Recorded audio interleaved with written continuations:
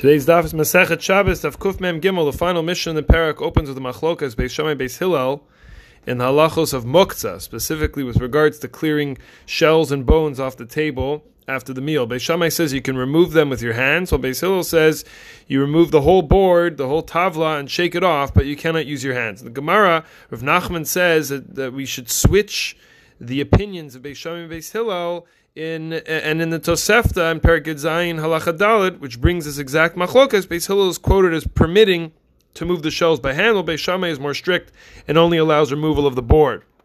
And curiously, the Tosefta adds a point which does not appear in the Mishnah. First, it quotes that we find that the closing lines of the Perek on Amud Aleph, that Zechariah ben Avkulas didn't follow either of the approaches of Beis Shammai nor Beis Hillel. Zechariah ben Avkulas simply spit out the shells and or bones behind his recliner, requiring no act of tiltal whatsoever. Comes Rabbi Yossi, only found in Tosefta. This line can only be found in Tosefta, and he says, Am v'sanusa shor Zechariah ben Avkulas sarfas a-heichal. The humility of Reb Zechariah led to the burning of the Beis Hamikdash, of the Heichal.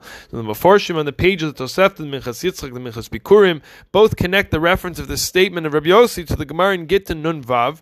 In the story of Kamsa Bar Kamsa Agav, this is the sugis, all the sugis that talk about the Churban Beis Hamikdash Sheni, the second temple, and all the stories that talk about what happened leading up to that time and the destruction itself, can all be found in Maseches Gittin. There's the concept of Reb Tzadok HaKohen, who speaks out that the agaritas that we find in Masechtas usually reflect some value, theme, idea that the Masechet is about. So Maseches Gittin, which is all about divorce, that can make sense, not coincidental, that all the agaritas that are discussing Churban Beis Hamikdash, some of the main stories that we have, can be found in the Masechet of Gittin, which discusses, of course, the cutting off of the relationship of Hashem with the Jewish people through the destruction of Beis Hamikdash. We have story of Kamsa Bar Kamsa, after the Bar Kamsa was shamed and kicked out of a party he was mistakenly invited to, even after offering to pay for the party to stave off the embarrassment, he went and complained to the Caesar by saying the Jews are rebelling. His proof was in bringing a blemished offering to the Beis Hamikdash. For the Romans, would have been no issue,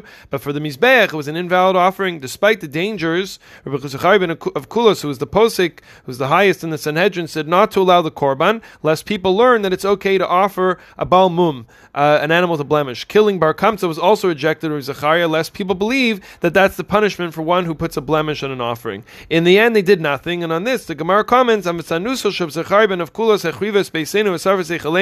was because of his humility that caused the destruction of the Beis Hamikdash, the burning of the sanctuary. What's the connection, though? And over here, Masechet Shabbos, let's ask the same question. Is it one person's humility is going to cause the whole Beis Hamikdash to be destroyed? What's the idea? So Vilna Gaon in Maseches Gittin in the Hagdama there explains, Reb Zechariah was the biggest gadol in Sanhedrin, and at the time, and the halacha is, the voting starts with the katan, based on the pasuk Lo Sana Al Rav, which means if the gadol speaks first, nobody may argue with him. And then chas v'shalom, the Sanhedrin can end up killing somebody who's really innocent. So make sure that everyone can vote from their position. So by the Churban Beis Hamikdash, it was a situation of life and death. The voting should have started from the smallest in the Sanhedrin, and either they would have said, give the korban even with the mum, or kill Bar Kamsa because he was a dangerous person. So Zechariah was an anav. He decided, I'll speak first. But by doing this, he killed the vote, because in truth, he was the gadol. So he should have allowed it to go from the bottom. Similarly, even though in Hilchos Muktzah, the halacha follows Reb Shimon,